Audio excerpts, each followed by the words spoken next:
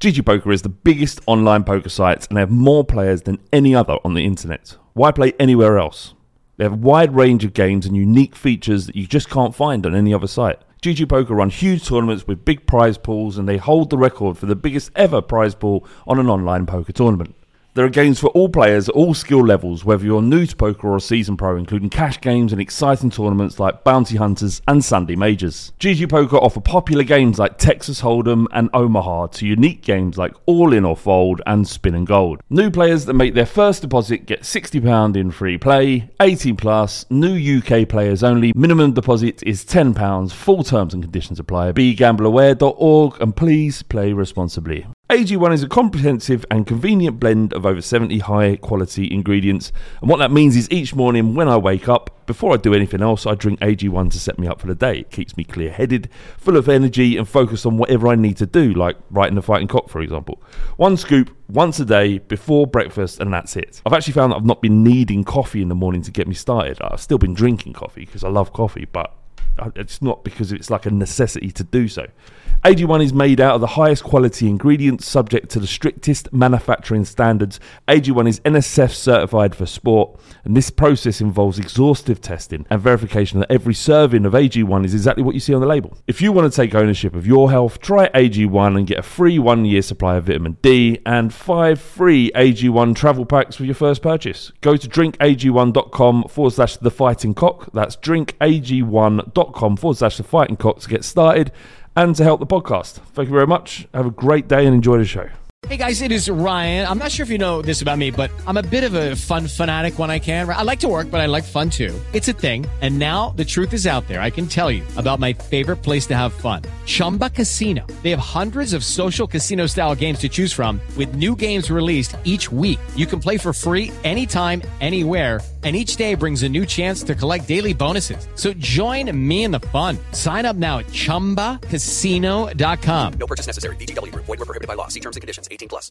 This podcast is part of the Sports Social Podcast Network. This podcast is part of the Sports Social Podcast Network. This podcast is part of the Sports Social Podcast Network.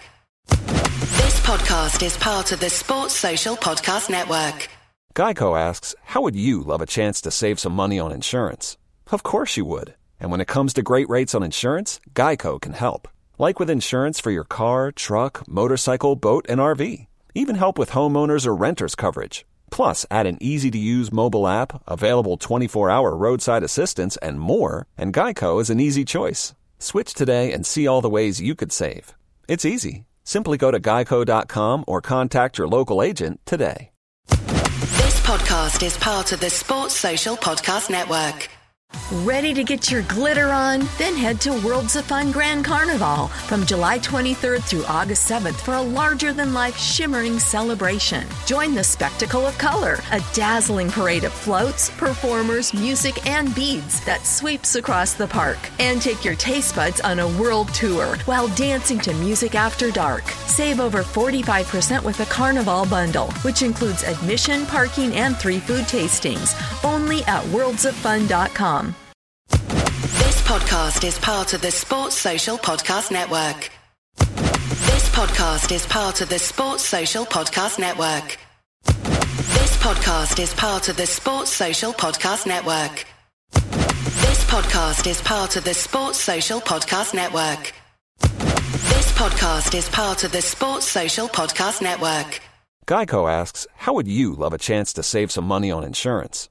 Of course you would. And when it comes to great rates on insurance, Geico can help. Like with insurance for your car, truck, motorcycle, boat, and RV. Even help with homeowners or renters coverage. Plus, add an easy-to-use mobile app, available 24-hour roadside assistance, and more, and Geico is an easy choice. Switch today and see all the ways you could save.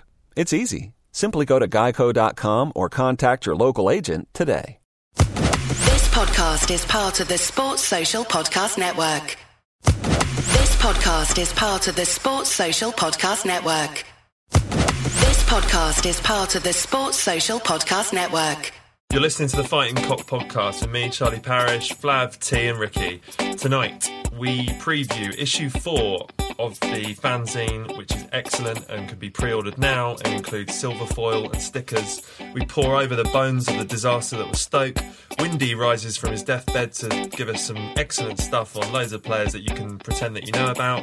Vladislav Bogacevic is someone that soon you'll know about, all thanks to T, and you'll love him as much as he does, apparently. We're going to preview Hull. We're going to talk endlessly about their owner and Tigers. And we're going to discuss the glory and the misery of being Spurs. And if you're very lucky and get to the end, you're going to hear why Flav was naked suplexing a woman. Yes!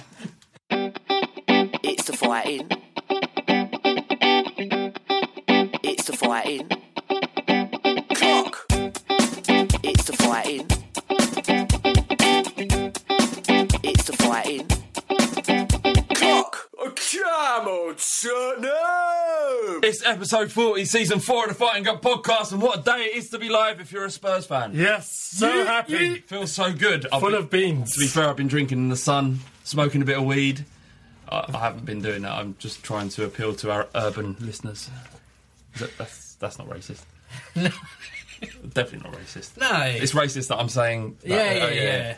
I apologise for that as well. Stop being racist, mate. I try, but it's in my blood. I can't help it. Come on, the Tories. No, I don't mean that. Don't say that. No, I didn't mean that. I didn't mean that at all. How is it? We're 35 seconds in. I've apologised twice. How is everybody? Good. Ricky, how are you doing, mate? Good. The sun's shining. I've got some beer. Yeah. With friends. Don't want to talk about Tottenham, but I have to. You do.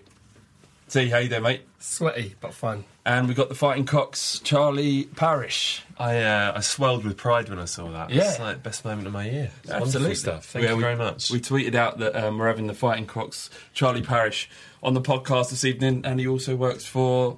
Who is it? The Telegraph. The Telegraph. Yeah. No, big stuff. Good to be back. Yeah. Such happy circumstances. It's a pleasure to get the call. Actually, you've come on the podcast a couple of times when we've lost, I think.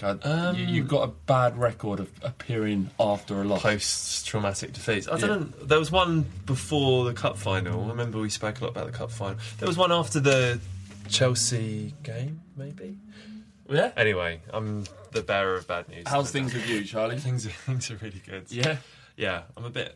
Spurs are a bit miserable right now. Yeah, but we've got to find a way of making this podcast a positive and happy. I am going to be relentlessly upbeat about everything. Good. That's good. Decided that's going to be my thing tonight. I'm a big fan of what the Spurs show have done. Always have been. Always been positive about them, obviously. And is that another apology? Oh, no, probably not. Nearly. But they... one of the reasons why I stopped listening to the Spurs show was because of the negativity on it. And I think the Fighting Cock should always be a positive podcast. Otherwise, we don't want to make people miserable. We don't, but we need to tackle the issues. Yeah, the big issues. Tackling being one of those things about our defence. So. They're not doing that. Yeah, that's all what the midfield. Yeah. But Harry Kane, perversely, he's doing a bit of tackling. Charlie, you're playing at White Hart Lane next week. I am, yeah. I've been invited to play in a Under Armour media type thing. It's just after my birthday, so I'm like impossibly excited about it. Are you really good at football? I was all right. I'm probably going to put... I used to play central midfield and I've sort of progressed backwards to the point where I'll be the slowest right back White Hart Lane has seen since Chorley. But all maturing footballers do that. All maturing footballers end up sort of fading away into the... Yeah, the I just figured like the ball would be quite often quite far away from me if I'm like right in the corner. Do you think that when the ball comes to you... Because I've had experiences, even playing 11-a-side with a new bunch of lads, or a 5-a-side with a new bunch of lads, and you get a little bit of panic when the ball comes to you. Terror. Yeah, absolute terror. No one, unless you've played football, you can't really understand what that feeling is like when you're playing amongst a new bunch of lads, and the ball comes to you, and obviously all eyes are on you, and as T did in the Legends match, kind of faded away as a player ran past him. I had a good game. He never talks about that. I don't want to. That's the boring bit. The fact that you did all right is irrelevant. The fact that you let an ex-semi-pro or an ex-pro just steam past you. I would never have caught him. That sounds understandable. I would never have caught him. There you go. Just Preserve your energy. The mate. struggles I had against Stuart Nethercott.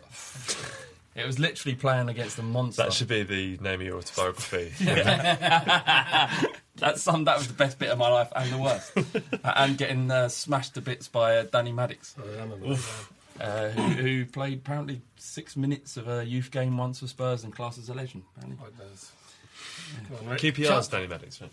Charlie, That's right. even though you're playing right back and you're playing on the Hello Turf or White Hart Lane, there's going to be a lot of people there that are just there because they've been invited and it's a chance to play football at a Premiership ground. I mean, are you going to be trying your utmost to score? I mean, I can only imagine, like, if I was in Park Lane, like, I smashed the ball home in Park Lane, and even though we were like 10-0 down and I put one in, I would be doing like Tamuri Ketspire up to the advertisement, foot through it, people trying to celebrate and clap me. I went, fuck off, you cunt, spitting at them, just like, yes, come on, the crowd as even well. though no one's there, yeah, fucking have that. I love that. Will you be doing that? Absolutely. I'm Yeah. gonna be, like a goal hanging right back for the last 10 minutes. Just- Running away to the away end, even though no one's there, and cupping your ears. Absolutely, yeah. It's funny you mentioned how special playing at White Hart Lane could be, because obviously at some point over the next 5 or 6 years,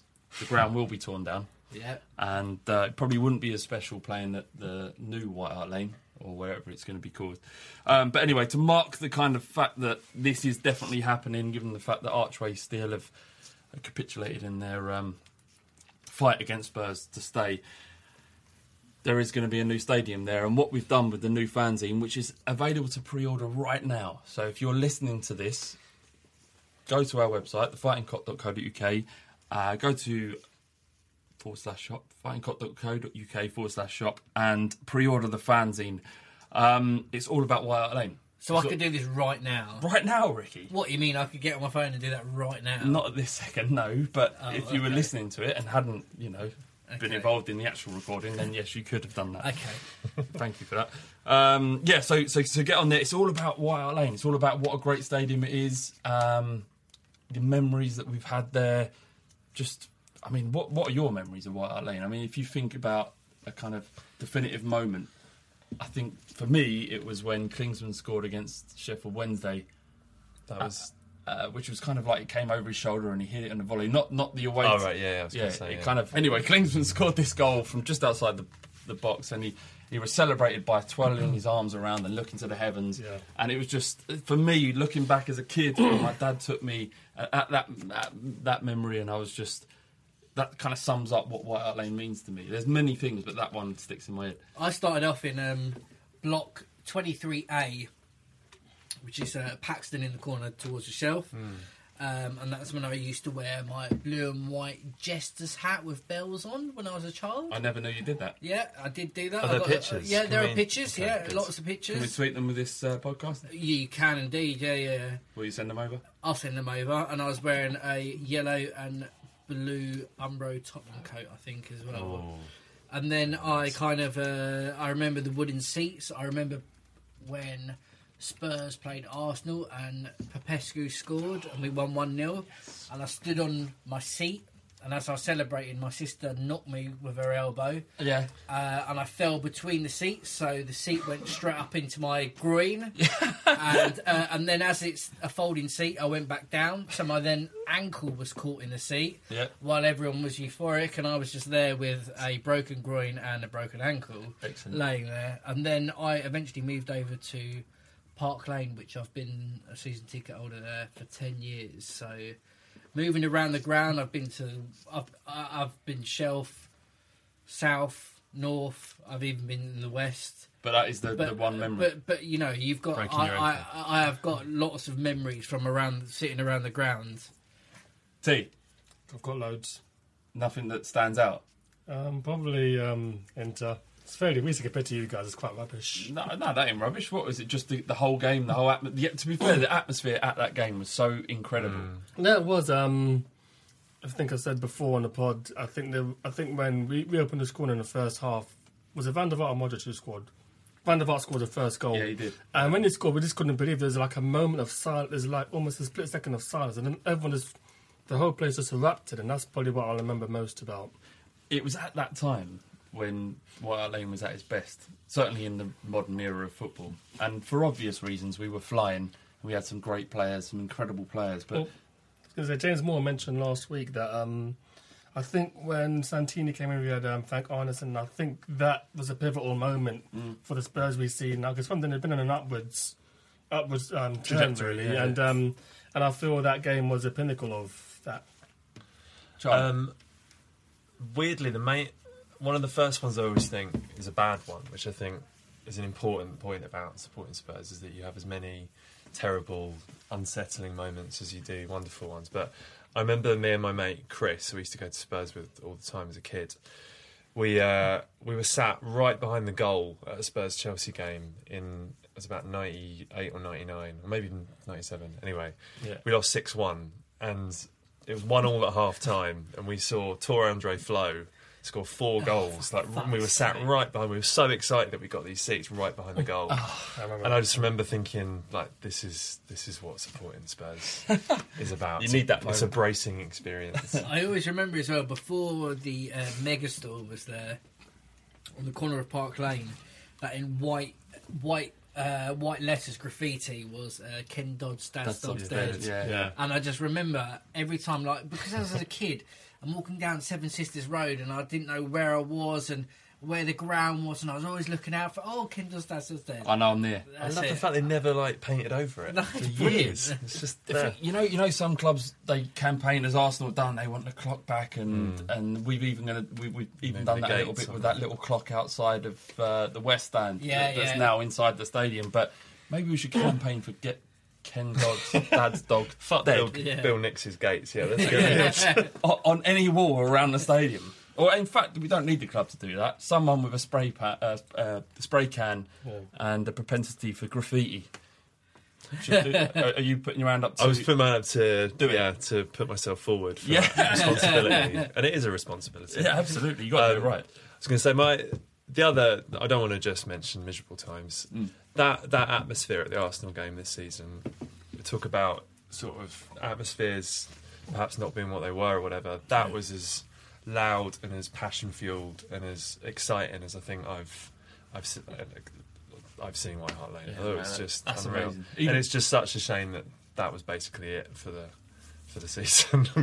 Okay, so everything we've just talked about pretty much sums up what's going into the next fanzine. We've got articles from Bardi. He talks about how memories are made and the importance of the moments that happen at White Hart Lane. And what they mean to the stadium, and it's a lot more than bricks and mortar. Rob White talks about Europe at the Lane and the glory nights of the 60s. Raj Baines investigates the financial aspect of moving to a new stadium and has some surprising and unsurprising findings. We've got Seb Stafford Bloor, who was Premier League Al, but now goes under the moniker of SEBSB on Twitter. He writes about what we're potentially going to lose when, not if and when, but when it all comes crumbling down. Some good people. Absolutely. We've also got Zoc, or Zeno Citium, as he goes by. We're putting together a memory lane documentary. It's been in the making for about the last 2 years, but actually is making headway now. He goes into the history of the stadium and White Hart Lane and what it means to the community, and how essentially the club is responsible for ensuring that people can make a living, that there is a sense of community there, and given the fact that it's such a there's such a high level of poverty and hardship in the area, if you can, given the fact that it's in Haringey, he goes over that sort of stuff. But the key thing is about what the White Hart Lane means. So it's a fantastic piece of work, and it's the one I'm most proud of out of all of the fanzines. There's some amazing illustrations, some amazing design work from Barry Slater.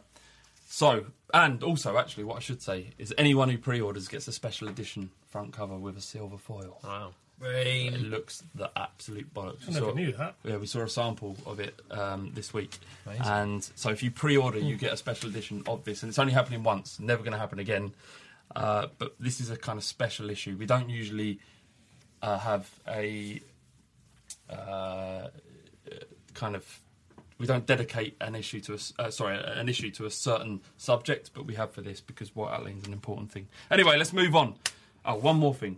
Issue 2, you can buy download only PDF because we run out. No more. No more. No more. All gone. No more. No more. All gone. Shit, man. Yeah, you better get on that, Rick. Yeah, mate. Have you got a copy? You haven't got a single copy, Yeah, I have have. you? You Yeah, don't give I a have. solitary fuck about anything we do you? I have actually. Have you? You read it? What's the front cover on? Who is on the front cover? Is it Mickey Hazard? Yeah, you can't. You guessed that. That's I guess that out of a fucking out of 1 in 3. It's either Mickey Hazard, yeah, Mickey Hazard, Gascoigne, or a cockerel. Oh yeah, true. All right, let's move on to Stoke. We don't really want to, but Charlie, you watched the game. I watched about 70 minutes. Yeah. In all honesty. I think that's all you needed. Yeah, I think 15 seconds just about sums up that shit show. I said I was going to be positive. So what did you think about it? I mean, as all of Twitter and everyone else was saying, it just harked back to those dreadful Ramos days. We looked frightened. We looked lily-livered. We looked just cowardly for everything.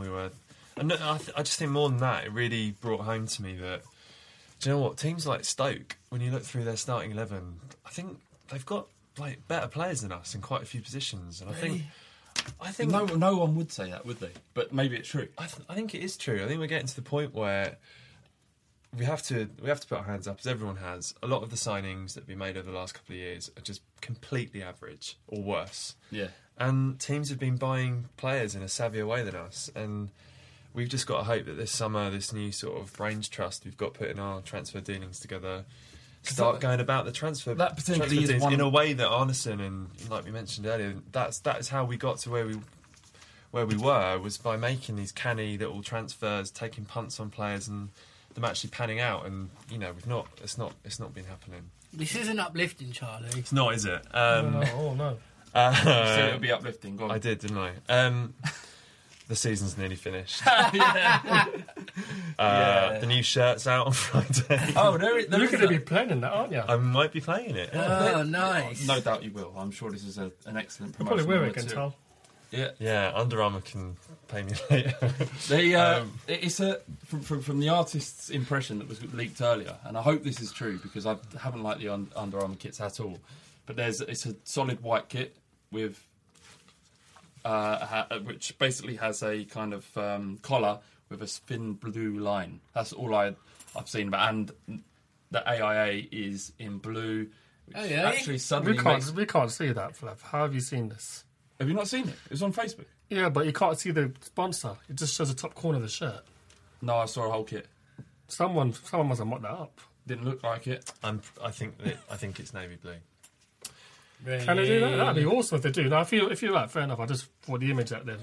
There is. It's out there basically. When the whole kit was, but essentially solid white with a little blue trim where the collar is. Nice. It looked alright for the first time. It looked alright. I mean, I know these kits don't matter, but when there's nothing else about, you've got this. You look at it non-stop.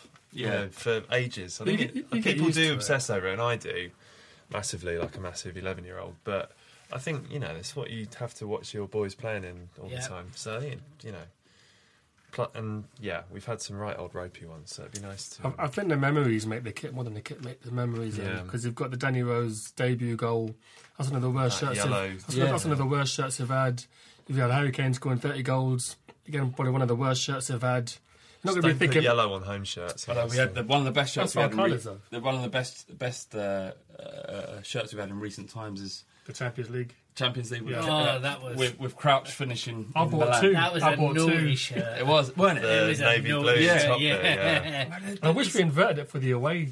I wish we did that. It's so easy. I know we've talked about this before, but it's so easy to make a good kit. We were talking about this at work today. Just don't put red on it. Just don't mess it up. Don't put red on it, first off. But just simple. All we want is white, navy blue, white socks. Yeah, that's it. Just no funny business. And you know what? If you make it, I actually don't know. I don't know. What I've come to realise over the season, I don't know what supporters want, like what my fellow Spurs fan wants anymore. I thought I did, but I don't. And in my opinion, I want like a polo t-shirt with navy blue, very, all white. That's it. That's Discreet sponsor in navy blue, like Holston, just nice and simple. Get Holston back. Typeface. Yeah. No one buys that anymore, but It's disgusting. It's their own fault, really. It's so gross. I used to try so hard to like it out of loyalty, but I always used to look at it as a kid and thinking that's a Norwich beer. Norwich beer. Anyway, look, you know what? I usually read the running order, but and I did this day, but I missed this first stat here, which means Stoke achieved their first league double over Spurs in their history. Yeah, the fact they've even done it, once. That's bad, but this season I think only 2 other teams have done a double over us: Liverpool and City. So it's not terrible. Terrible times, didn't we? There were 2 points in their season where they were really, really, really good. Mark Hughes has tactically outmastered Pochettino. Well, to be fair, the first game was a bit of an anomaly in that we were at a very low ebb. And as I said last week, that game was kind of a watershed moment whereby a lot of those players got dropped. We kind of reinvented ourselves and we went on a bit of a run. Remember when Vertonghen and Fazio were together in defence and we lost like 1 game in like 12 or something like that. I mean, it's disappointing to lose, and the goals that we conceded were piss poor. Pochettino, as I've said countless amount of times, was a defender, an international one as well, played at a fucking World Cup, and he can't seem to organise a defence. Do we blame the defenders? Do you blame the midfielders? Do you blame the coaching? I mean, you can't. That combination of centre backs can never play for Tottenham again. As far as I'm concerned, you cannot play Fazio and Kirichez together and expect anything other than. But injuries nonsense. Well, then it goes back to who have we bought? Every squad player we buy needs to be able to serve a purpose. Well, we bought 13 players in 2 summers, and as I said a couple of weeks ago, 8 of them are pretty much crap. I mean, one thing for me, I've said it on the pod before, and obviously I'm saying it again. But like with Poch and him playing as a centre back, and he played centre back for Argentina, you would think that with his experience, and a lot of managers that come in that have had footballing experience, that's what they know. It's their bread and butter, and that's what they sort out first. And maybe if we weren't scoring goals, you could understand that because that's not his background. But our defence has been shit. It's been really shit. When you look at our back four, that even the best possible back four that we could choose is still not great. No. I don't. That is an issue. That's a huge issue for anyone. You look at any of the other top 4 clubs. I'm not including Spurs in that. I'm just saying the clubs that we kind of want to emulate. Their defensive 4 is much better than ours. Even Man United, and you would argue that they have had an absolute mess defensively. They've had that Blackett playing McNair and McNair and Smalling. But in the article we talked about by Jim Pollard, worst defence in the world. Yeah, we had an article on the front of the Fighting Cock called "The Worst Defence in the World." And he makes a point that I think there's only about 3 teams have let in more goals than us, maybe 3 or 4. And Burnley? I think we've let as many as Burnley, isn't it? Burnley, Sunderland, QPR, and Newcastle. But the point he made was that there are teams like Crystal Palace whose defenders earn a fraction of what our defenders earn. And they can actually keep clean sheets. I read a stat today. We've conceded more shots and goals than we've actually taken. No, what the fuck is that about? We've lost 1 less game than Sunderland this season. I mean, so where does this? I think Poch has to carry the can. Just be quick here. We talk about buying new players, but how about improving the players you have? The mark of a good coach is get on the training ground and improving the players. I have so many managers say we don't want to do the interviews and the public stuff. I want to be in a training ground, but then you're on a training ground and you're not improving players, and it's a concern. See, for me, what I'd like to talk about, obviously we have our back 4, but then we have we play 4-2-3-1. So with the people covering the centre backs or having protection of, we've got Bentaleb and Mason. So I think one of them, you would normally have a sitting solid defensive midfielder that would cover the centre backs. I mean, at Chelsea, if not 2 sometimes. I mean, at Chelsea they've got Matic, and then before they drafted in Zuma to help cover as well, to help shore up the defence. And Chelsea's record is incredible at the back. But I mean, where I struggle and where I don't actually know is that kind of we have Mason as this player that played as, I don't know if he started as a forward, number 10, and he slowly dropped back. So whether he's learning his trade at playing that far back, he's more of an attacking player. I know that he's very energetic and he presses a lot. So when he's going out and he's trying to, he's pressing, he's trying to win the ball back, where does that leave Bentaleb? Is he the one that's covering for our centre backs? Because I don't think he is. No, I don't think he's that sort of player. I don't think, he's the guy that has the ball, keeps it ticking over. He's trying to look for openings and keeping hold of the ball, and he has that aggressive side. He can win the ball back, but he's not that deep line kind of, I'm going to protect the centre backs. And when you're protecting a centre back and someone is on coming onto the goal, your defensive midfield would go out, see that person, you would think, and if that person then takes them on, has a pass, you've got your centre back there that knows exactly what's happening, and then the other centre back is going to watch the runner. But what's happening at the moment between our centre backs and the centre midfielders, no one's really there, and no one really kind of know who's to pick up who. And I've watched Fazio, and he's been caught in two minds. But do I go to that player that's oncoming? Do I track the guy? And then Vertonghen's thinking, where's he going to go? Do I do the same? Do I run out and try and stop the play? And it's a bit like, fucked. Yeah, we don't know who's doing what, who's protecting. So it just seems a bit. I was just going to quickly say that there's an article and it says, Dawson was actually a talker and a communicator when our defence lacks a communicator. So a lot of the problems that Ricky just said would be helped with someone who can communicate and tell people where to go. Yeah, I mean, talking about that midfield protection, the fact that, I think the defining sort of characteristic of Poch in his first season is his stubbornness for me. And I think that's good in some ways because he's really stuck by a lot of the younger players and he's given them the opportunity to ride out bad periods of form, and that in some ways has been fantastic because we've seen a lot of them, whether it's Kane or Rose or Mason at points, and Bentaleb really flourish. In other ways, that stubbornness, he refuses to play Stambouli, for example, who by all accounts was a really solid defensive midfielder in a very decent league in France for a very good team that a few years ago won the title. Yeah. He was their heartbeat. He was their kind of main character guy in that he drove them on. He was a really good guy around the dressing room. I think he's captain as well. He captained the side for a bit, I believe, yeah. And I don't know if he's fallen in with the sort of French-speaking clique, which seems to be, that kind of Capoue, Adebayor group, which Pochettino clearly isn't a fan of. But that stubbornness to either break anything up, whether it's Mason and Bentaleb, which at this point in the season clearly isn't a combination that is yielding particular results at all. But it was once. But then I think it was once. But these are two guys that are still.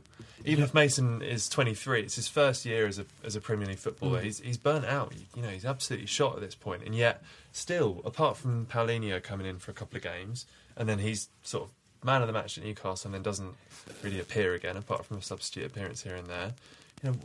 I don't understand why, or I don't get the stubbornness that Pochettino seems to have with certain players, and I think this is his one opportunity to be like that. I think after this summer, we hopefully would have cleared the decks a bit. We will have players that he would have had, hopefully, a decent say in getting, and then I think the knives will be out if he's not able to turn it around a bit more than he has. I mean, for me, with Mason and Bentaleb, I wasn't particularly, sticking the knife in on the partnership and what they do, but they're both very young, and I don't know whether I don't think it's for Mason his preferred position, and when you're asked to do something, it's kind of you go ahead and you do it because it's your boss and it's talking to you and you're saying I want you to do this. I don't know from personal experience, not on a football pitch, but within an office, and my boss has said, Ricky, can you do this? I'm like, yeah, I'll do it. But then if I'm doing it for 8 months, by the end of it, I lost the heart, and I'm like, I can't be fucked to do this anymore. So we put out a tweet earlier on asking for people's opinions on what was going wrong with defensive problems at Spurs, because ultimately, as you can hear from this conversation, no one fucking knows, and no one knows on Twitter, because what we got back was that the players we bought were shit. We've got to buy new decent players. Probably the most simplistic way of looking at it. Mason is out of position. He shouldn't be a defensive midfielder. He's actually more of an attacking midfielder. Walker and Vertonghen, when they play together, everything works much better. The formation we've got isn't right. Ultimately, what I've got from all of this is that none of us know. No one knows. Everybody think they know.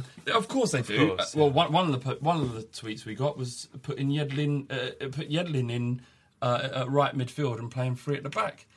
And play him as a wing back. Was that Bardi? No, well, It was in response to something he said. it wasn't. But look, it's people throw wholesale changes at a problem that is very intricate and difficult to understand. And with the thing about Yedlin, if he's good enough, Pochettino's had enough time with him to say, yeah, he's ready to go in the first team, therefore he should play. Just saying, play Yedlin on the right wing because he can fucking run fast is imbecilic. My point here is that ultimately you have to trust in the manager, whoever it is. If it isn't Pochettino, then who is it? If it wasn't AVB, if it wasn't Sherwood or Redknapp before him, then you have to trust. And that's the point of having a manager, to solve these problems. And ultimately, if he can't, that's when you have to doubt him. But there is a massive psychological thing going on at Spurs at the moment. If the season's over, there's nothing to play for. Yeah. The players can't get up.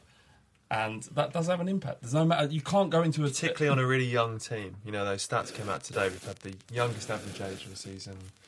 You know, it's a really young, slightly immature in many ways team that are going to have slumps. They are going to get burnt out, and it's happening in front of our eyes. It's a case now of waiting and seeing. Yeah, just wait and see. The season's over. It's fucking boring as fuck now. It's terrible, and let's just wait and see. I think they've really need a result on Saturday, because we're away at Everton last game of the season, which I can see us getting precisely nothing from. But Hull are fighting for their lives. They have to get a result. They have to get a result. I think it's a big. I mean, often these end of season results do get forgotten the second the season's over and we start signing players and people get excited about shirts and whatever. But I think for Pochettino, I mean, what is it? 1 win in 6. Yeah, it's bad. It goes out of the season 1 win in 8. That's really bad. That's bad. But all these things are his job. I mean, look at the Chelsea game. I think 2 of the 3 goals we let in are fucking stupid. I mean, I think Faz was an halfway line of 1. And this is January, and now we're in May, and we're still letting in stupid goals. So that shows that there's no improvement. And I think there has to be signs that he's getting it right, and it doesn't seem like he is, which is what the concern is. The signs were at the beginning of the season, though, weren't they? They were the signs that he had something, and we all latched onto it massively. And the fact that performances have dropped off, we're now questioning him a little bit. But there are positives to take from this season. There's shitloads of positives, but I'm just saying that in terms of the goals that we're conceding, the way that we're conceding goals doesn't change over the season. Yeah, indeed. There's massive questions to be asked. The one final thing I wanted to talk about was the chants at half-time, the we're fucking shit, we're fucking shit, we're fucking shit. What do you guys think about that? Do you have any issue with it? Doesn't bother me, but I can see why it would bother others. Yeah, I don't know if it's just a generational thing. I mean, as I said, same thing with the Spursy and Dr. Tottenham. It's self-deprecating, and some people take a bit of solace in taking a mickey out of ourselves because it's like self-preservation. But then other people, Bardi, no names mentioned. I have an issue with it. Yeah, I have an issue with it, and that's what resulted in a couple of kids getting a clump.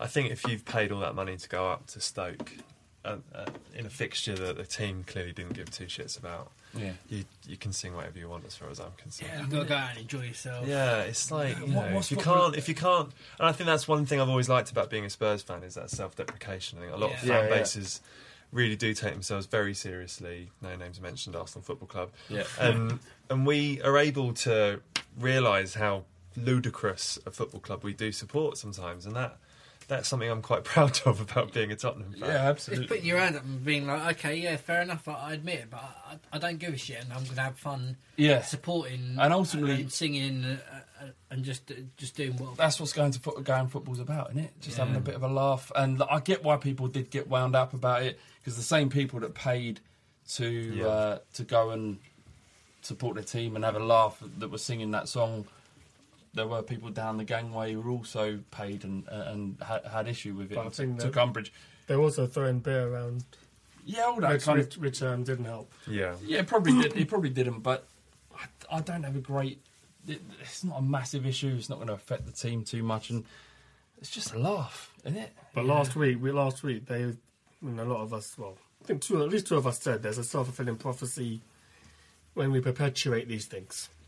Maybe so. And that's the fear that comes in when we say Dr. Tottenham and Spursy, and I think even Ericsson was asked about it. Yeah, I was going to say, when some of our best players have been asked in interviews about how they feel around playing for a club with with Spursian tendencies, and the players kind of know what that means. Yeah, I think then perhaps it's an issue, because it is a psychological thing. The biggest and best clubs, their players, they just think they're going to win every week, and we don't want our players thinking they're going to, gloriously muck it up every week because they play for Spurs.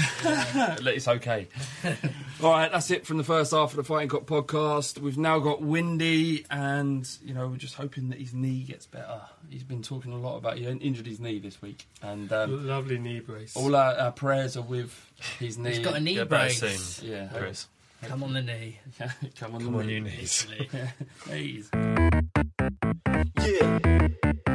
Windy, back to drop the fucking knowledge, blood. I see you, I got your back. Windy. Yes, windy. No pedo. Hi, Windy here, back with the weekly youth update, looking at our young players and players out on loan. Starting off with the loanees, it's a nice easy job for me now that the Football League season's nearly finished. Alex Pritchard played the whole match for Brentford as they lost 2-1 to Middlesbrough in the first leg of their playoffs match. Ryan Fredericks didn't feature for Borough. It's unclear whether he was unfit after returning from injury or just not selected. Aaron Lennon played 86 minutes as Everton lost 2-0 to Sunderland. Lewis Holtby played 58 minutes as Hamburg drew 1-1 at home to Freiburg. And finally, Tomislav Gomel was an unused sub for FC Bari once again. Moving on to the youth teams, a young under-18 side lost 3-2 to Aston Villa at Hotspur Way on Saturday. Goalkeeper Tom McDermott made his under-18 debut, whilst Jack Rolls made his second appearance off the bench. Kieran McKenna said after the match, "In terms of the balance of play and chances, I think it was a harsh result." He went on to bemoan our lack of killer instinct in front of goal. Our under-21s beat Fulham 2-0 at White Hart Lane on Friday, with goals from Christian Magoma and Shayan Harrison, their first goals at under-21 level. Hugo Ekiog said after the match, "Grant Ward was excellent, broke up play and looked to surge forward. Milos Velkovic was outstanding, great composure, always in the right position, and Chris Magoma took his goal well and has shown a steady improvement in the last 3 or 4 games." Ismail Azawi and Marcus Edwards have been playing in the UEFA Under-17 Championships in Bulgaria this week. Azawi hit the post in a 2-0 defeat to Germany on Wednesday, and then scored twice, won a penalty against Czech Republic Under-17s on Saturday. He played the whole of their 1-0 win over Slovenia on Tuesday to secure their place in the quarter-finals. Edwards came off the bench to score England's winning goal in their 1-0 triumph over Italy on Thursday, and then played 62 minutes in a 1-1 draw with the Netherlands on Sunday. Young defender Cameron Carter-Vickers has been named to the US national team's under-20 squad for the forthcoming FIFA Under-20 World Cup finals. At 17, he's the youngest player in their squad. They're in a group with New Zealand, the hosts, Ukraine and Myanmar. That's it for this week, but if you're interested in more young players, follow me on Twitter at WindyCoys. That's Coys for Come On You Spurs. Second half of the Fighting Cock podcast. Thank you very much, Windy. Thank you, Windy. I didn't mean what I just said. I do genuinely care about your health, and I hope your knee gets better very, very soon. Yeah, get well soon, mate. Yeah. All right, you had a bit of an episode on the tube on the way to the Fighting Cock podcast. I did indeed, yes. I got on a very, very crowded train. Mostly when I sat on the train, it wasn't crowded at all, but then it's got more and more people came on. And a really large fellow stands right in front of me. And I noticed his T-shirt was a bit small for him, in that it rode up, so I could see the underside of his gut. Oh, the glory, yeah. Yeah, so it being 2015, you take a picture of these things. So, so you set the phone up. I'm actually reading my Kindle. So I've got the Kindle in front, I've got the phone in one hand. So I try and raise the phone a little bit above the Kindle to kind of angle it so I can get half my Kindle, half his gut. So it looks like, if he takes my phone and says, look, take a picture of my Kindle. I didn't mean to get your stomach in there. So get it all aimed, perfectly zoomed. Big fuck off flash comes on the phone. And I just thought, oh, for fuck. Oh, everyone noticed. Everyone knows. I tried to be like, it must have been so obvious of me trying to like move my phone and trying to. Poor bloke. And then, what did you do to style it? Well, so I took another picture, but this time off my Kindle. To look like, I'm taking a picture of my Kindle, not you. And it flashes again. And then the third time, this poor bloke. And then the third time round, I got the fucking picture of the page of my Kindle. So this is what you get for trying to shame someone. I know. Publicly shame someone. I know, it's fat shaming, and I'm genuinely sorry. You should be. Yeah, I mean, I'm not exactly small myself, but yeah, I saw an opportunity and karma. If ever there was proof that God existed, that was it. Exactly, it's karma. I look like a cunt, and he's probably in a very good mood right now. But something better happened to you this week. Yes. For those who follow me on Twitter at Thelonious Filth, you'll notice I've changed my name to Vladislav Bogacevic. Why have you done that? Well, when I was a child, I used to get Shoot magazine, and there's a footballer played for Aston Villa called Steve Hunt. Played for Coventry before, and they asked him who's the best player you've ever played with. And they said it's Vladislav Bogacevic, but no one could ever afford him. So I changed my name to that. I'll say it again. And so lo and behold, a few weeks after, he's following me on Twitter. the real Vlad. The real Vlad, yeah. Have you spoken to him? Well, this is what happened. I said, this is a bit niche. Vlad Bogacevic is following me. And he starts talking back to me. I think Love the Shirt has been copied in on a few tweets. He's a really, really lovely guy. He was like giving you like life goals. Yeah. Oh, wow. Advice on. You said. What did he say about playing with him? I think he said, you've got a lot to live up to with his name. We're doppelgangers, and I said, yeah, but my second touch was a tackle.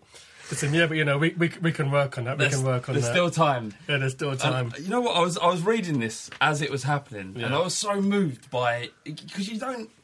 There was a time when footballers were human beings like you and I. Guillotine in a corner pin kind of thing. That kind of exactly. And obviously, Vlad was of a time when that was the case, and there's no reason why he can't be human. No, not at all. But the way he was interacting with you, it's my heart swelled. I want this Vlad more than Kirikir. Yeah, exactly. I think everyone does. So what we've decided to do is name Vladislav Bogacevic. Yeah, it's called in the States it's called Bogey, and back home it's called Blecky. It's called what?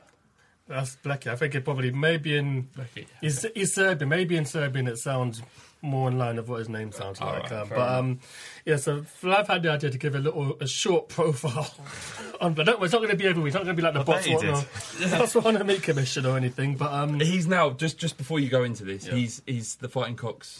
Officially, the Fighting Cocks' favourite ever footballer, non-Spurs footballer. I hope we're not being catfished by the that would weird Eastern European. That would be niche footballer. It could be his agent for all we know, but could be anyone. No, it's him. Could be your mate on the tube with the t-shirt. For all we know. After he hears that, maybe he'll unfollow you. But no, he was a Yugoslavian footballer in the 1970s. Played for the great Red Star Belgrade teams of the 70s.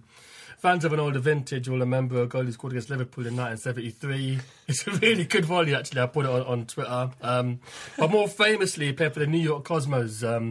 Pele, I imagine. Yeah, in 1977, alongside Pele, Carlos Alberto, Beckenbauer, and the great Steve Hunt. Fantastic. He was a 5-time All-Star.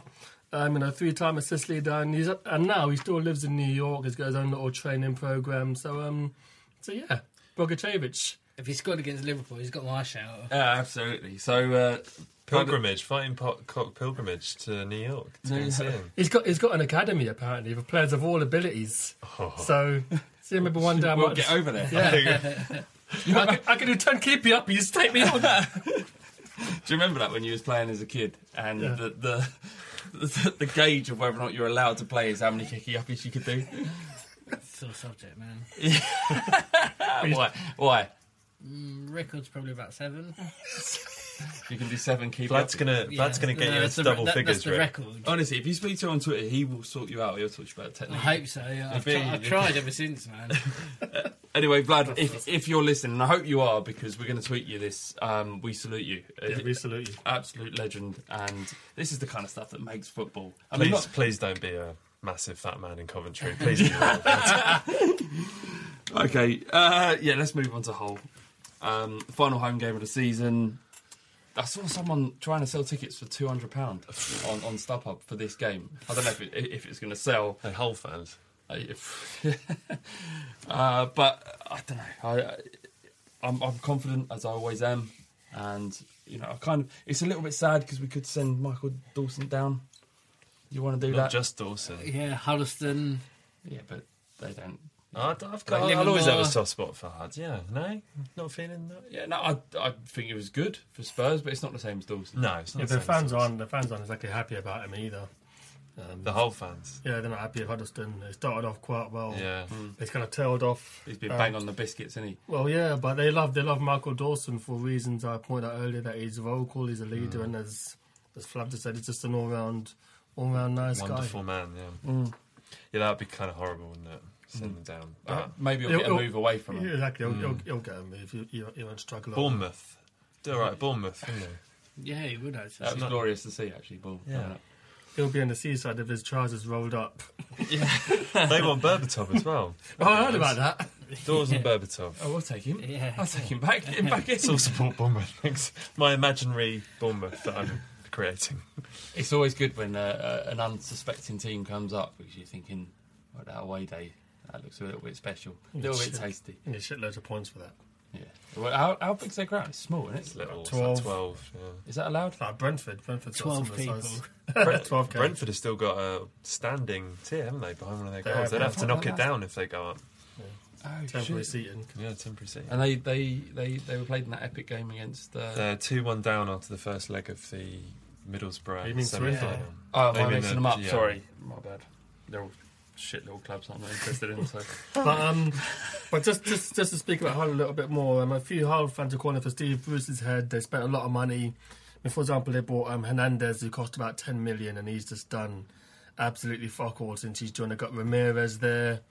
I'm not sure when they bought Livermore. Was that the season before? Yeah. Or did they make it permanent? Yeah, they made it permanent. He's on loan. So he ain't coming back, is he? No, It's no, fine. no, He's no. gone. He's gone. But They've all gone. They've spent a fair bit of money, and I think the fans are just a little bit unhappy. And then with the Hull City Tigers thing as well, I think there's a lot of doom and gloom around the place. Yeah. I do hope we get the result we need, But then Newcastle going down would be quite funny. So that would be good. I mean, you're willing to sacrifice a home defeat? I predicted a 1-0 home defeat. So. I mean, I don't think any of us would be too shocked if a sprightly Hull was something to play for, turn up and get a little 1-0 away win. Is anyone here old enough to remember? Oh, you will be T, but well, you're older than me, and I remember it. Is what I'm saying. Gordon Strachan keeping commentary up. Yes. I do. Yes. I remember the coach coming in, and it was a game where we bought kind of like my family bought wives and people to one of the last games, and the coach came past, and my dad walked over to the coach, started smashing it on the side, and Strachan looked out, and my dad stuck his finger up at him, was like, "You're going down, mate. You're going down." And then we were all sat in Park Lane, I think it was, and a stripper, some bird took her coat off and ran on the pitch. And we were like, I don't remember that. Yeah, honestly, Park Lane, some bird come on, tits out. This story does sound a bit fantastical. No, honestly, assaulting it Gordon happened. Strachan, strippers. He didn't assault me, he assaulted the coach. So that happened? That happened. All right, Definitely happened. I remember sending Birmingham down a few years ago. That was quite good. I don't remember that. Remember Pav scored that too. blinder? Yes. No, not at all. Not at all. What is the glee of sending big clubs down? Like, everyone wants Newcastle to It's go down. well funny. It is funny, isn't it? Yeah. I think just to serve Mike Ashley right for running a club with zero ambition. I think that's the main motivation. Absolutely. He's also got his fat fingers in fucking Rangers as well, hasn't he? But hasn't he been kicked out now? Oh, I don't know. Has he? Stop being greedy. You go down for being greedy. Yeah, exactly. All right, Hull City. I mean, we could preview this game. I think we're all getting to a situation now where no one gives a fuck anymore. I think it's, as I said in the first time, I do think I'm oddly impassioned by a game that means nothing. But I think it does mean something. I think it's important that we get one more decent result going into the summer. One last hurrah. Otherwise, as I said, that'd be 8 games. We have to There are show... only 38 games in a league season. We've got 8 games without a win going into the summer. And also, I am a pro Europa League guy as well, and I do want us to. Yeah, so do I. To finish. We've got to show something sixth. from Or 5th. No, 6th. that result against Stoke. We have to show you. Yeah. We've got to put some pride back in that shirt because it was just abysmal. Danny Rose is back. Good news. That is good news because he's full from the team by injury, as coincided with the fact that we've been utter gash. Yeah. And no Vlad as well because he got sent off, which is wonderful news. Yeah. It's our final home game of the season as well, so there'll be a parade after the game. Everyone will be looking at Hugo as he's doing a sentimental I don't wave. think we want to be spitting at the players as they walk past us. Yeah. So, and also it's a Saturday 3:00 kickoff, so anyone who is going can have a bit of a drink up before and after, and probably during. I am getting smashed. I think I will. I'd rather get smashed with a win than get smashed with a defeat. I'm planning on Leverin. My prediction, Leverin. I think we're going to win. It's fucking Hull at home. It doesn't matter. Only Giovanni don't play there. Does he? No. Do you remember the prediction we made? Yeah, we do. Yeah. Sorry, I'm talking about the Giovanni, the predictions we made about being offensive towards ourselves on the side of the YMCA in Crouch End. Yeah. Should Hull beat us? This is when Ramos, which oddly compares to what people are saying now about our current team. Oh God! We said if there's no way we're going to lose at Hull home, but if we do, we're going to take drastic measures and display our displeasure by our limp bodies. Christ. In Crouch End. And Hull won. And Hull won. They Yeah, did. Giovanni did, yeah. scored a blinding free kick, but he also did the same at Arsenal. Don't know what I have. I think we'll win. I think we're going to win 2-0. Thanks for bringing that back, Charlie. Yeah, I thought I'd save me around. Drawsies for me. 1-0 home defeat. I think Crazy in Love plays over the PA. No, the classic. 4-0 Spurs, definitely, 100%, no issues at all. They're having this protest. It's kind of resurfaced because they've been able to re-register or reappeal the idea that they're going to change their name from Hull City AFC to Hull fucking owners. Hull Tigers. Well, Alam, to be fair to him, is probably the most. If you're looking at someone who's responsible for their rise from nothingness to being a Premier League football club, I don't get what he gets out of it. Why would he want to turn an entire fan base? And I can't imagine that any Hull fan is pleased by this. Yeah. What is in it for him other than liking the sound of Hull City? Like, there's not suddenly rebranding them as the Hull City Tigers isn't going to turn them into some marketeer's wet dream in Asia or wherever in America. Like, they're not going to become Man United suddenly, and everyone's buying orange and black stripy shirts because they're called the Tigers. It's insane. It is a bit of a weird situation because it isn't like Man City. It's not like what happened at Chelsea. He is trying to rebrand because, in his words, and I don't necessarily agree with him. I don't know enough to know. I think you do. I think you're a spokesman. Yeah. What's going on? Well, hang on. I've rumbled you. Well, his words are that what happens when I go, because I'm not going to live forever, and what I need to do is create a football club that's self-sustainable, which it isn't currently. He apparently pays into the club and sustains it. Shouldn't be signing all those shit players then, should he? That's why there's that much grief about Steve Bruce. Not at all, and I think that what's happening is that he's saying, well, I can market it better as this. I can, if I'm allowed. Well, originally what he wanted to do is spend £30 million in developing the stadium, increasing it by 10,000, and putting supermarkets and having what he said a sports festival. The reason why Hull City Council refused this was because there's another festival that happens at the same time that he wanted to do it. And Hull City was like, nah, fuck you. And he Too was many like, festivals, man. yeah, exactly. No In Hull, likes them. there's an abundance. Too much fun for this place, thanks. There's an abundance of festivals in Hull, but apparently, famously festival heavy. If it was a clothes festival, then maybe, but no sporting. Ironically, that's probably true. Yeah, so he said he tried to find different ways to do it. Now, the problem is whether you place someone's idea of what a successful football club is against another person, i.e. the supporter, deciding what is important to their football club. So is it about making money or is it about maintaining tradition? For me, always and without any doubt, it would be about maintaining tradition. It's the only thing that's important. So if they, at White Hart Lane, to bring it back to Spurs, are going to protest or they held up banners, would you take the piss out of them or would you support them? Or would you sing along with them? What would you do? I think it's similar to the Cardiff thing. I remember when they were up a couple of years ago and they were singing "We're supposed to be in red," or sorry, "We're supposed to be in blue," rather. And all the Spurs fans, I think, clapped and sang the same chants. I think. Is that true? Yeah, I mean, I did, and then people around me did, and I can imagine it would be very similar.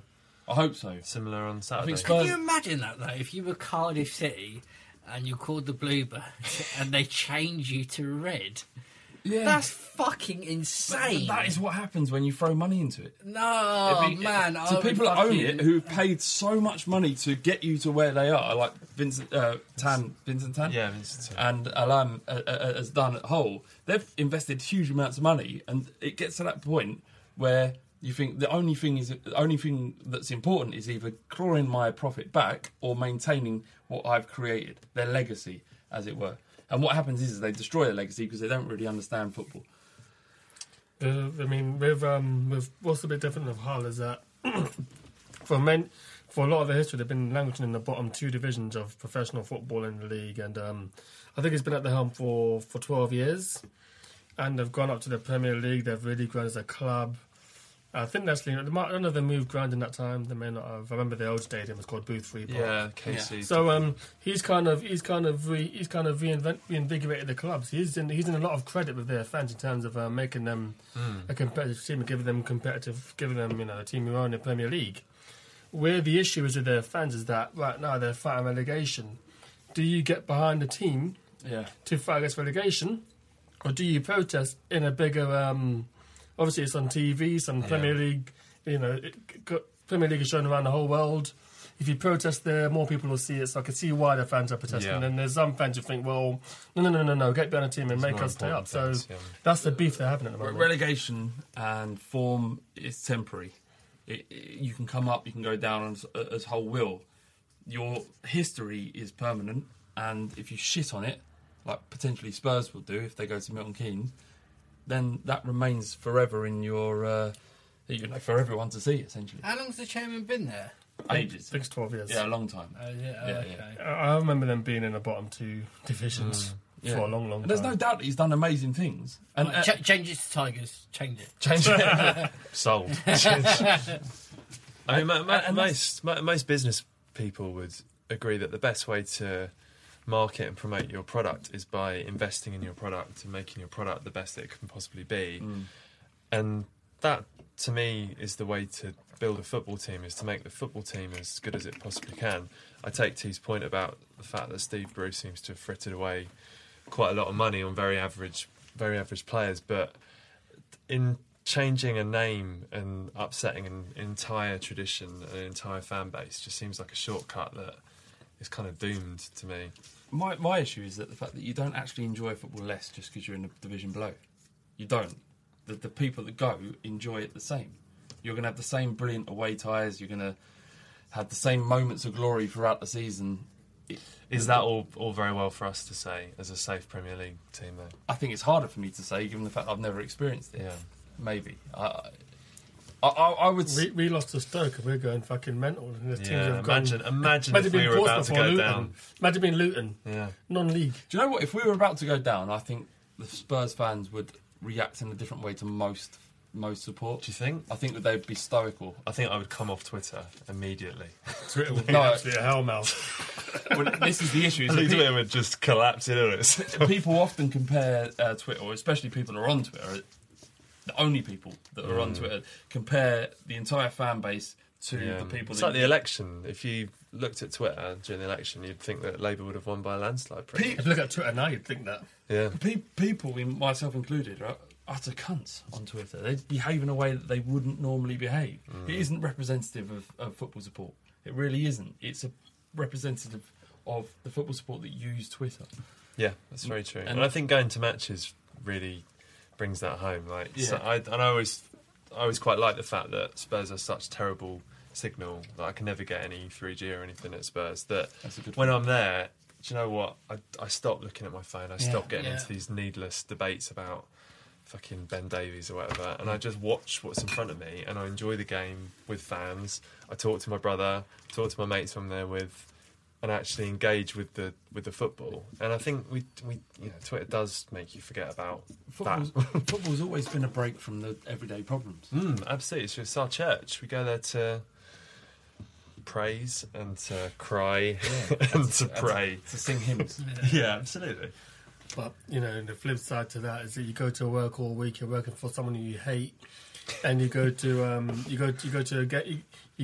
place where there should be peace, and you're getting beat 3-0 by Stoke, and you got a bunch of snivelly kids singing that we're fucking shit. You can see why the other people lost their shit, man. When all like Michael Douglas falling down. No, I've had enough. This is enough. Stop this. It's just. I think what actually happens is everyone takes football a little bit too seriously. Of course. And nail on the fucking head. Because it's just... it's a game. It's supposed to distract yourself from the doldrums of living as a human being. It's exactly that. That's pretty bleak, but it is supposed to be a distraction. And it's why I think when we're looking at this season, in 10 years' time, we won't remember 3-0 away defeats at Stoke. We'll remember Harry Kane scoring 2 goals against 100% Chelsea when we beat them 5-3. We'll remember Harry Kane scoring 2 goals when we beat Arsenal 2-1. Yeah. We'll remember nearly fucking it up against Sheffield. In fact, we won't remember the League Cup. No one remembers the League Cup. No, but I will remember that when Ericsson slid that ball in. Absolutely. I remember Ericsson scoring the last-minute winner at Swansea. I remember him scoring the last-minute winner at... I can't stop. I can't keep saying that because I clearly can't say it. When he scored the winner at Hull, no, those are the things, and that's for me has been the thing with this season. It's been all over the place. Like we've won games we shouldn't, and we've lost games we shouldn't. We've been so inconsistent. We've been shit at times, been brilliant at times. Yeah, but football's about memories, of unbridled glory. Exactly, there really has been, and that's what you have to hold on to. And it's hard to do that from afar. It really is. And I think particularly as a Tottenham fan, it is important that you savour the good stuff, because we doubtless will be dealt a hand dripping with shit at some point or other. Loris might leave in the summer and all be wailing and moaning about that or whatever, and Kane might start the season and not score for 10 matches, and we'll all be pissing and moaning about that as well. But Christ, if we can't cling on to some of the good stuff as well, then you're supporting the wrong team. It's all a handful of shit slapping you in the face. That's it. That's Tottenham. It is, but sometimes the hand isn't covered in shit and it's covered in rose petals. And exactly. And actually it's moisturising your face. Look, you can't forget the fact that we belong to an amazing football club. Yes, we do. Deliver season upon season of unpredictability, incredible experiences. Yeah, absolutely. And just hold on to those. My old man. And I'm not saying, sorry, Rick, I'm not saying don't moan about things when they go wrong. Just moan. Go spill your guts. It's fine. Yeah. But remember, while you're moaning, that Ericsson has scored unsold last-minute goals. Kane's emergence at Villa, scoring 2 against fucking wankers. That header, his celebration, his reaction to the camera when it happened, his goals against Chelsea. And the noise in the stadium, remember that. Yeah. Like when he scored that second goal against Arsenal, you feel a 100-year-old stadium shake. Yeah. Like you feel emotion pouring out of some bloke next to you you've never met, yeah. Never probably see him again. You've got that fucking bloke in your arms, and it means something. And it all really of that does. is as legitimate as the pain you feel when we were shit against Stoke. Actually, it means more, because that's what you're going to remember. More. You see fans of these perennial Champions League clubs glossing over 3-0 wins against middle of the road Premier League teams. Yeah. Fuck that. Do you man. want that? Do you want that? There is a reason why we savour those results is because the next week we probably are going to, that Arsenal game, we win 2-1, we go to Liverpool, lose a fucking heartbreaker 3-2, go on a dreadful run. But do you know what? That Arsenal game is what we'll remember. As a kid, I used to, like, during the 90s and even now, at times where I'd sit down with my old man in the cafe before we go to the game and we'd be talking, we'd be a bit down and stuff like that. But fucking Tottenham, why couldn't we do this and fuck this and blah, blah, blah. I'm like, oh man, even though he gets a bit more eggy than I do, he'd always say to me, like, remember the family you were born into. Like, remember our whole family supports Tottenham, and you could have been anyone. And think of the history and all the memories that you've witnessed yourself, and stuff that's happened in the past, and stuff that will happen in the future. How lucky are you? How lucky are you to be born into to have that as your football club? And I'd sit there and think, all right, fair enough. Yeah, exactly. Fair enough. Fantastic. So all power to Hull City fans who are fighting against the man and lamb. Fight the power. Fight the power. Okay, we've got a question from Brooklyn, New York. The guy's name is... Hypothetical self. He comes on the Fighting Cock forum, right? I don't know if he posts that much. I've never seen him before. But anyway. That's where the question came from. It says, greetings from Brooklyn, New York. I'm going to be in central London this July for about 36 hours. I haven't been to London before. He has the option to go to Spurs, or should he spend his time visiting the sights of London? It's a bit of both. It's not that far. Yeah. It's fine. So basically, get some gear in. Yeah. That's not what you're saying, Charlie. It's what I'm saying. Get some gear. Thanks for spelling that out. Get some gear in. Watch the game and go out on the tiles. There won't be a game. It's July. Yeah. Is he? I mean, go for Sorry. He's going. You've butchered his question, to be honest. Yeah, it's too long. No, but he's been there. He hasn't been there since 2003. I think he's saying, should he go to White Hart Lane and sort of witness the old stadium? Hang on, that doesn't excuse the fact that the question was too long. I could have read it if it's too long for you, though. Whatever the question is, Flav's answer is get some gear in. Exactly. And then deal with the situation. My advice would both be, answers. You can do quite a few things in a day. Yeah. And going to look around White Hart Lane, which will be shut because there's no football match, will not take you that long. And not going to Tottenham on a day when the game isn't being played. Yeah. Probably not, certainly not as a tourist trip. So you should definitely go. Tour at like 9 o'clock. Yeah. Do a stadium tour. That only takes a few hours. Yeah. It doesn't take long to look around the old trophy room. This is our history. Go and experience. Basically, we've just, after the last 15 minutes, we've given you everything great about Tottenham. Yeah. You don't need to go. Yeah, it's fine. Like, if you want to go. Do you know what I mean? But there's great stuff in London also. None of it. But if you're a Spurs fan and he's never going to see White Hart Lane in its current form, should absolutely go for one last pilgrimage, my friend. Most definitely. An excellent statement. And by the fan team. Give them everything you need to know about the lane. Yeah. Anything to say, T? No? All right. Brilliant. James Cordia says, recently my son walked in on me and my missus doing our thing. How do I... Oh, fuck, I didn't read this. How do I explain to him what he's just seen? He's 5. He is 5 years old. Shit, man. James Cordia, Facebook. I had As a parent, Rick, what advice would you have? I would probably say Mummy and Daddy were tickling or wrestling or doing something. They're not idiots. They are. They'll believe. Yeah. They'll believe anything. So if it tickles a girl in the playground? Shit, man. I had a similar situation. I still go with. You walked in on you. Yeah. Oh, jeez. Has anyone ever done that? I've never done it. Has anyone ever heard their mum and dad? No, I haven't. Yeah, no, I haven't either.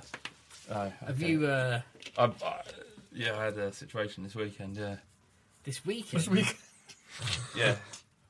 It's not my parents. Who is it? I get it. She was a parent. Right. All I can say is I went into the fetal position at the end of the bed. That child's going to have so much respect for you if that relationship goes on. Who's the weird man in the fetal position? Do you know when my head's in my hands? I don't know why I've even fucking mentioned it. In any situation when you're caught doing anything, I always think just pretend you're drunk. But that's not going to help 5-year-old kids. If you were outside or something like that and you've done something stupid, just pretend you're drunk. So and it gets you out of something. What I actually did is put her in a suplex and pretend we were wrestling. Don't worry about the erection.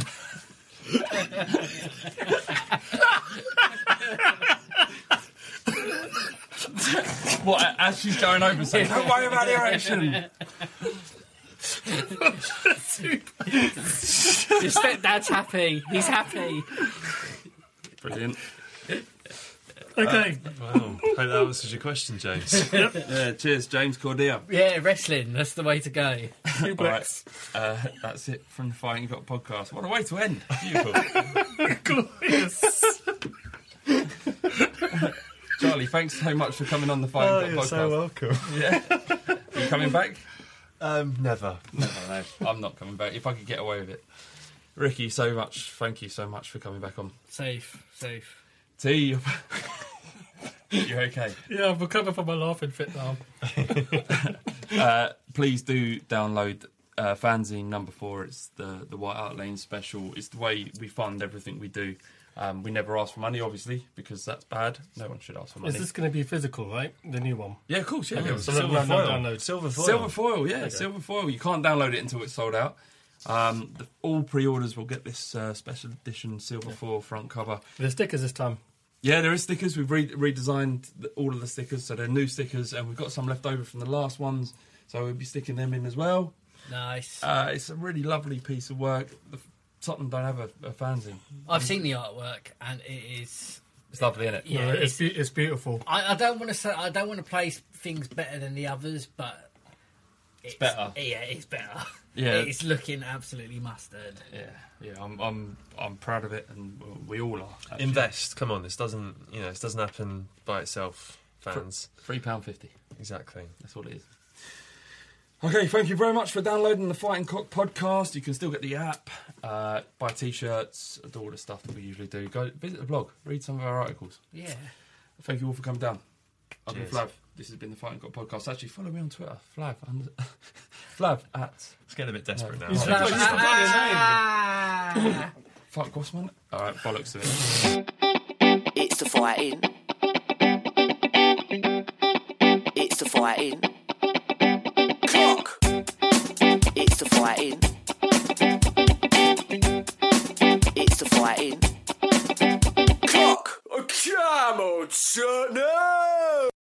Sports Social Podcast Network. Sports Social Podcast Network. Sports Social Podcast Network. Sports Social Podcast Network. Sports Social Podcast Network. Sports Social Podcast Network. Sports Social Podcast Network. Sports Social Podcast Network. Geico asks, how would you love a chance to save some money on insurance? Of course you would. And when it comes to great rates on insurance, Geico can help.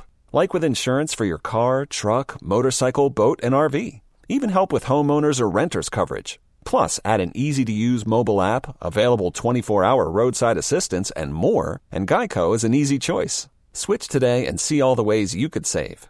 It's easy. Simply go to geico.com or contact your local agent today. Sports Social Podcast Network. Geico asks, how would you love a chance to save some money on insurance?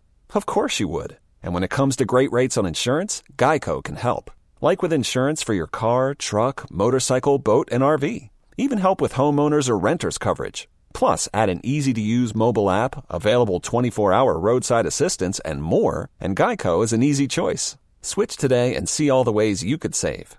It's easy. Simply go to geico.com or contact your local agent today. Sports Social Podcast Network. Sports Social Podcast Network. Geico asks, how would you love a chance to save some money on insurance? Of course you would. And when it comes to great rates on insurance, Geico can help. Like with insurance for your car, truck, motorcycle, boat, and RV. Even help with homeowners or renters coverage. Plus, add an easy-to-use mobile app, available 24-hour roadside assistance, and more, and Geico is an easy choice. Switch today and see all the ways you could save. It's easy. Simply go to geico.com or contact your local agent today. Sports Social Podcast Network. Sports Social Podcast Network. Sports Social Podcast Network. Lucky Land Casino, asking people, what's the weirdest place you've gotten lucky? Lucky? In line at the deli, I guess? Aha, in my dentist's office. More than once, actually. Do I have to say? Yes, you do. In the car before my kids' PTA meeting. Really? Yes. Excuse me, what's the weirdest place you've gotten lucky? I never win and tell. Well, there you have it. You can get lucky anywhere, playing at LuckyLandSlots.com. Play for free right now. Are you feeling lucky? No purchase necessary. Void where prohibited by law. 18+. Terms and conditions apply. See website for details.